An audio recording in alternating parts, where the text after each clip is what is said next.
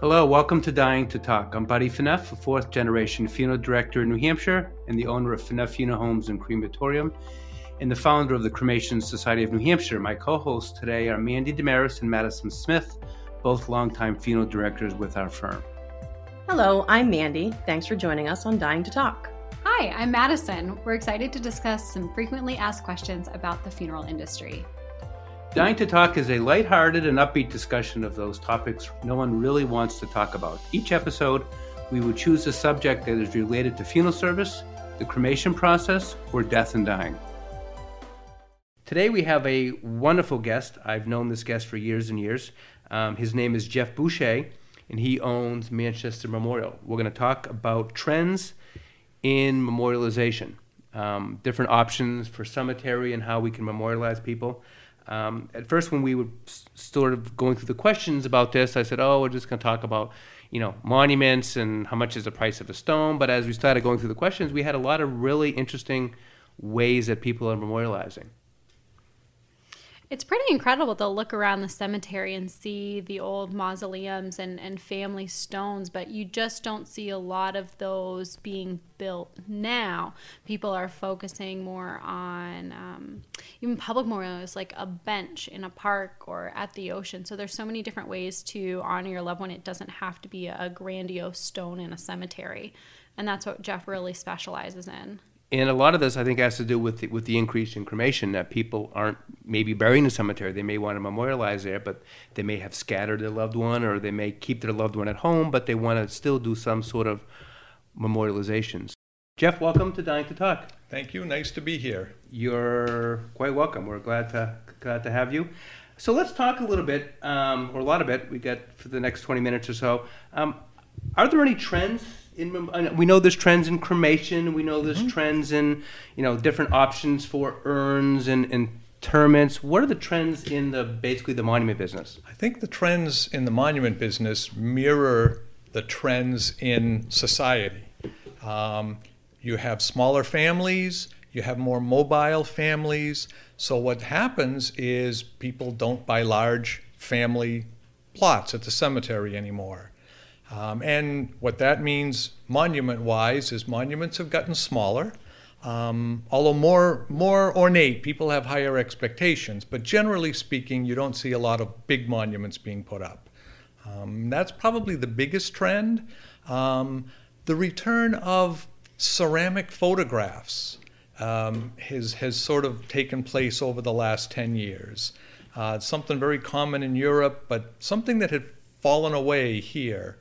I know we used to sell quite a bit of ceramic pictures, and then we really have had not a lot of interest. But you're right. I think in the last number of years, we've had people asking about that more and more. Part of it, I think, is computerization has helped them to make these pictures more affordable. And so that's another trend. Black granite.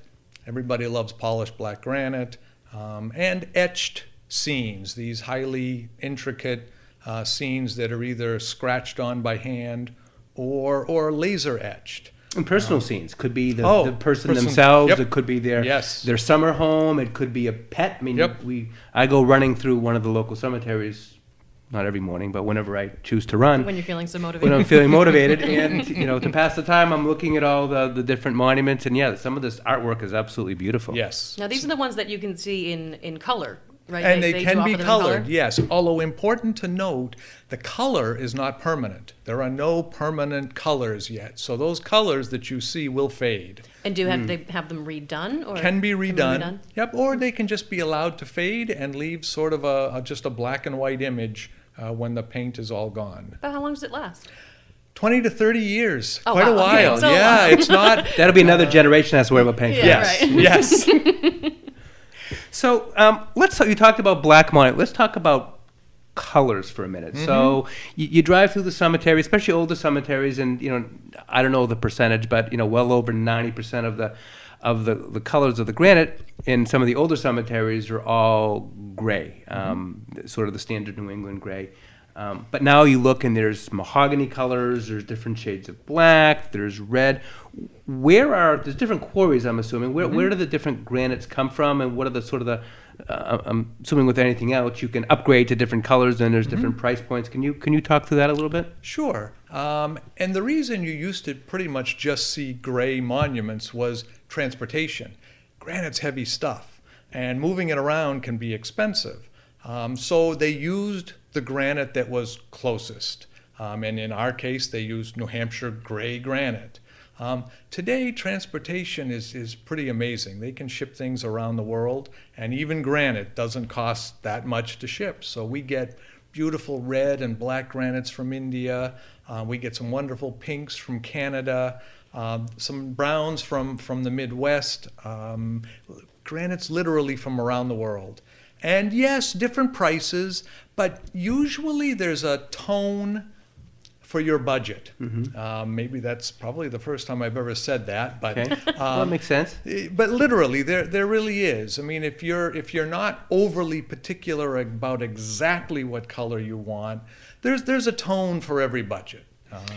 Now, the gray that we're all used to Yes. is that from mostly New Hampshire, or is it the quarry in Barre, Vermont, which obviously is the big Yep.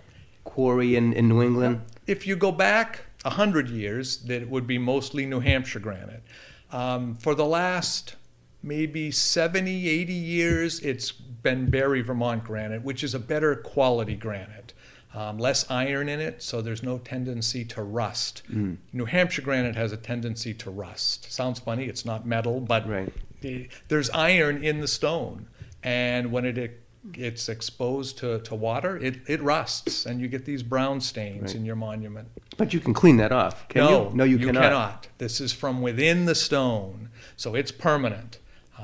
Which is why the Barre, Vermont granite, which is not too much more expensive, is a much better buy. Didn't know that. Talking about cleaning stones, I see a lot of stones with discoloration or moss growing on them. How are Yes. you able to clean those without harming the stone? And newer monuments made out of granite, that there's not usually a problem in terms of causing any harm. Older monuments made out of marble and slate and limestone, you have to be incredibly careful because those are very soft stones. And you need to use proper techniques, no harsh chemicals, no aggressive cleaning processes. So there is a way, it's done professionally on the old stones. The newer stones, you can go online and buy some cleaning products that are generally very gentle and user-friendly to the average consumer. Or you call me, and we go down and we professionally clean. But it is something that comes up often. I probably don't have a week go by where someone hasn't called to talk about cleaning. I don't think on the newer monuments the mosses and lichens do much harm, but most people don't like the way they look. Right. What about stones that are damaged? I mean, you can clean a stone, but what about something that's Repairing. broken or toppled over? Or Yeah. Toppled is one thing because it's not usually that difficult to stand something up, but you've got to figure out why it toppled in the first place. Did it topple because someone pushed it over, or did it topple because there wasn't a proper footing underneath it? If it is because of a lack of a good footing, you need to solve that problem first. Monuments that have been cracked in half, that's a whole other ballgame. We have a good friend who has gone down to, I think it's in Virginia, taken a course in monument repairs, has all the necessary products. So when we come across a situation where repairs are needed, we call him and use his good services. are you usually able to restore them to a point where you would never know that there was damage If for the it's most part? if it's been cracked in half or in multiple pieces, you're probably going to notice the cracks, but it's going to look pretty good. Well, They that's have- character. Yeah. Yeah, well, yes. Now, you hear about and you see it at cemeteries, no stone rubbings or etchings. A lot of people do that for genealogical purposes. And why do some cemeteries say we don't want? Is it just sort of the foot traffic? Is it they don't want taking personal information? I think there's probably two issues here. One is liability. They don't want people getting hurt. There was a story in last year's news of a little girl. This was a cemetery in Massachusetts. She had knelt down in front of the and I don't remember if it was her grandparents' monument, to read the inscription. And when she went to stand up, she grabbed the top of the monument to stand up, and she pulled it over on herself. So cemetery, they don't want liability. Correct. The other thing, back to the soft stones of yesteryear, rubbing them does speed up the erosion process of the marble or the slate. So they're trying, especially in historical cemeteries, to protect the integrity of those monuments. Now, we talked about granite. I know when I've gone to Europe, and for some strange reason, my wife and I end up touring cemeteries in Europe. You're lucky. My wife won't let me. A lot of slate, a lot of marble. Do you have requests for people that for other materials other than granite? We do. Unfortunately, many cemeteries today require all monuments, markers, whatever it is, be made of granite. And it goes back to the hardness and durability of granite. Some of it is weather related. In the north, we have the freezing and thawing cycles, which speed up not decomposition. It speeds up the wearing down of the surfaces of softer stones. Europe, at least parts of Europe, are more temperate and not such an issue. But here, it's got to be granite for the most part. So how about the sort of the nomenclature? You hear people say headstones, footstones. You see big family, older graves where there's a big family, but the names are actually on the. Can you sort of address the sort of the different the naming terminologies over the decades, centuries? Yes. Some of the names are just generic. Tombstone, gravestone, monument, memorial, pretty much generic terms. But some of the names actually go to where the monument or marker is placed. Headstone goes at the head of the grave. Footstone at the foot of the grave. And beyond that, most of the other names are just generic terms for some kind of a cemetery monument. My grandfather did not like monuments, and that's why it was Manchester Memorial Company. And people often ask me, "What do you sell?"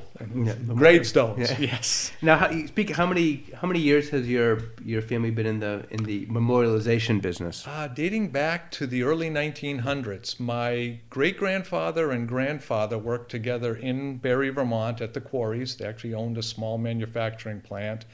And, of course, the Depression and then World War II had all kinds of effects on all kinds of businesses, and they had to close. And my grandfather moved to Manchester in '39 and opened what is now Manchester Memorial Company. Similar to my great-grandfather's story. I'm sure they did business back in the 30s. Yes.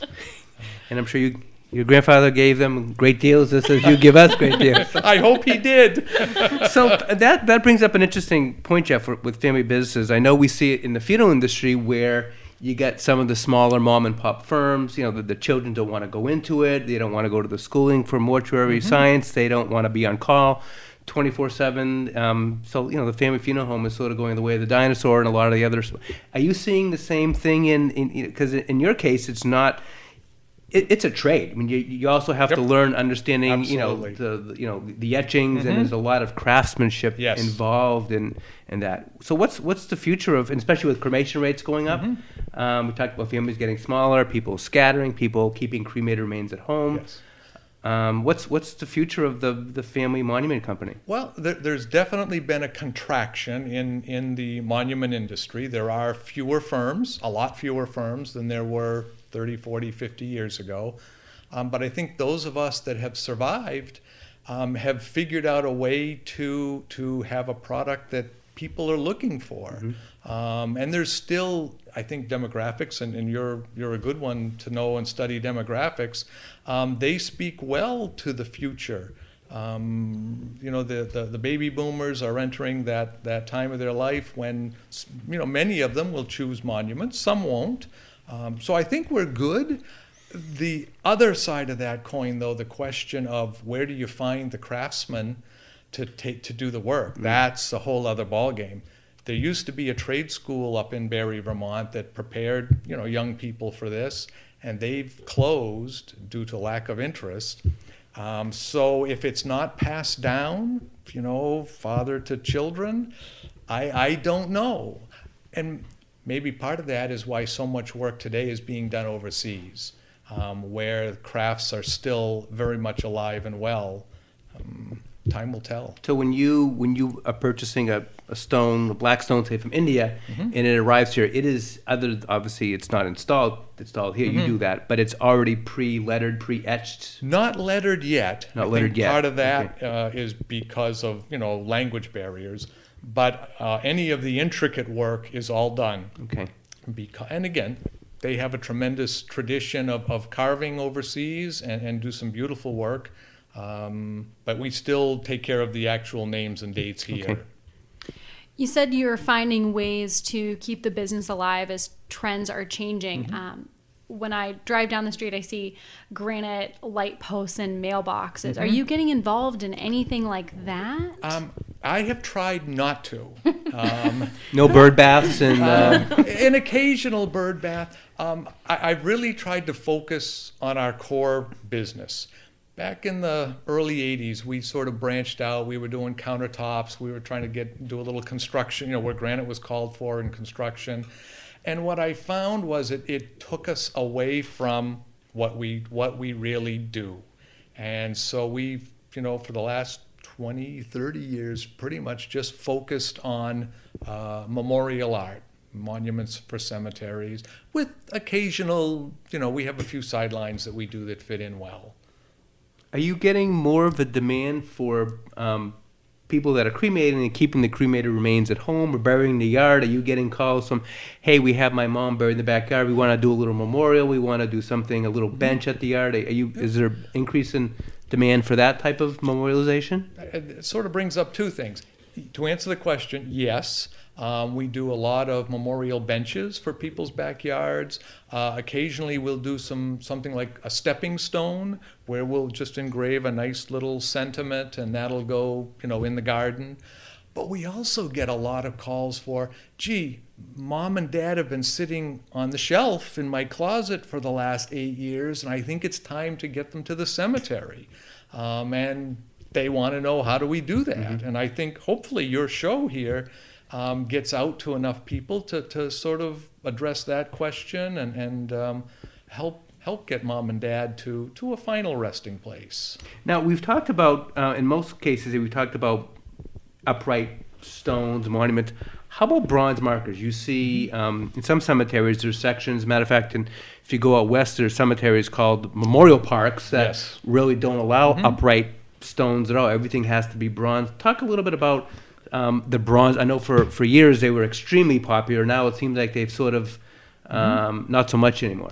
One of the things with bronze, bronze is a material, a metal that's made up something like 85% of copper, and what copper prices have skyrocketed over the last 20 years.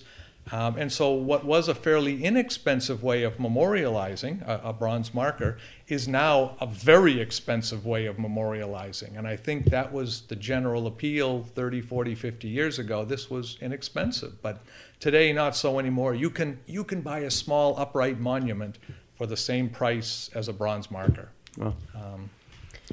So getting to more of the logistics, once a family has ordered, chosen and ordered their stone, their monument, whatever the case may be, who installs these things? We do. You do? Granite's pretty heavy stuff, very heavy stuff. They can't buy it online and no. put in the back of At their Walmart? truck And this on goes, eBay. This goes back to Or one Amazon. of the earlier questions about the future of the business. Because of the weight, the skills necessary to carve and handle, I think that speaks well to the future of the business. Because, if you don't have a truck and special equipment and special knowledge, you are not going to be able to move this stuff and install it properly and safely.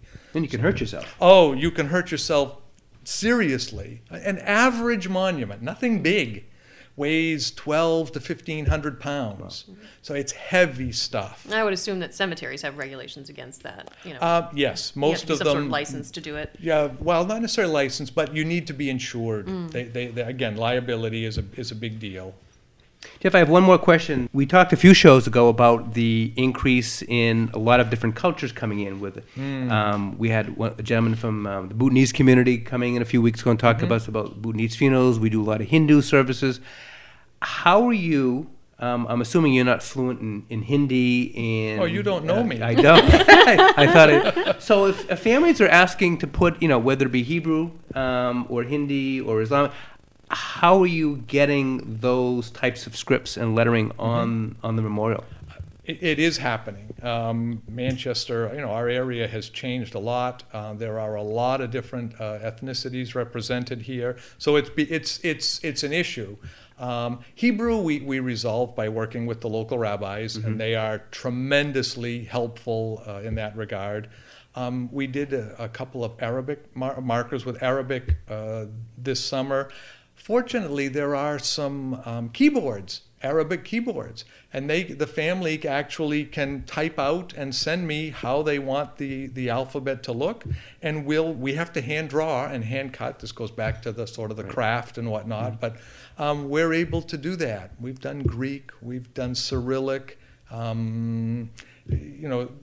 Yeah, it's as I said, it's sort of a learning curve that is just started. Great, interesting. Well, thank you, Jeff. You're welcome. Very interesting. Thank you for joining us on another informative episode of Dying to Talk. I definitely learned a lot. If our listeners have any questions about funerals or cremations, either in New Hampshire or Vermont, I'm happy to answer them. Just email me at buddy@phaneuf.net. That's buddy@phaneuf.net. Or call me on my direct line at 603-625-5778. Our contact information is in the show notes of this episode, too.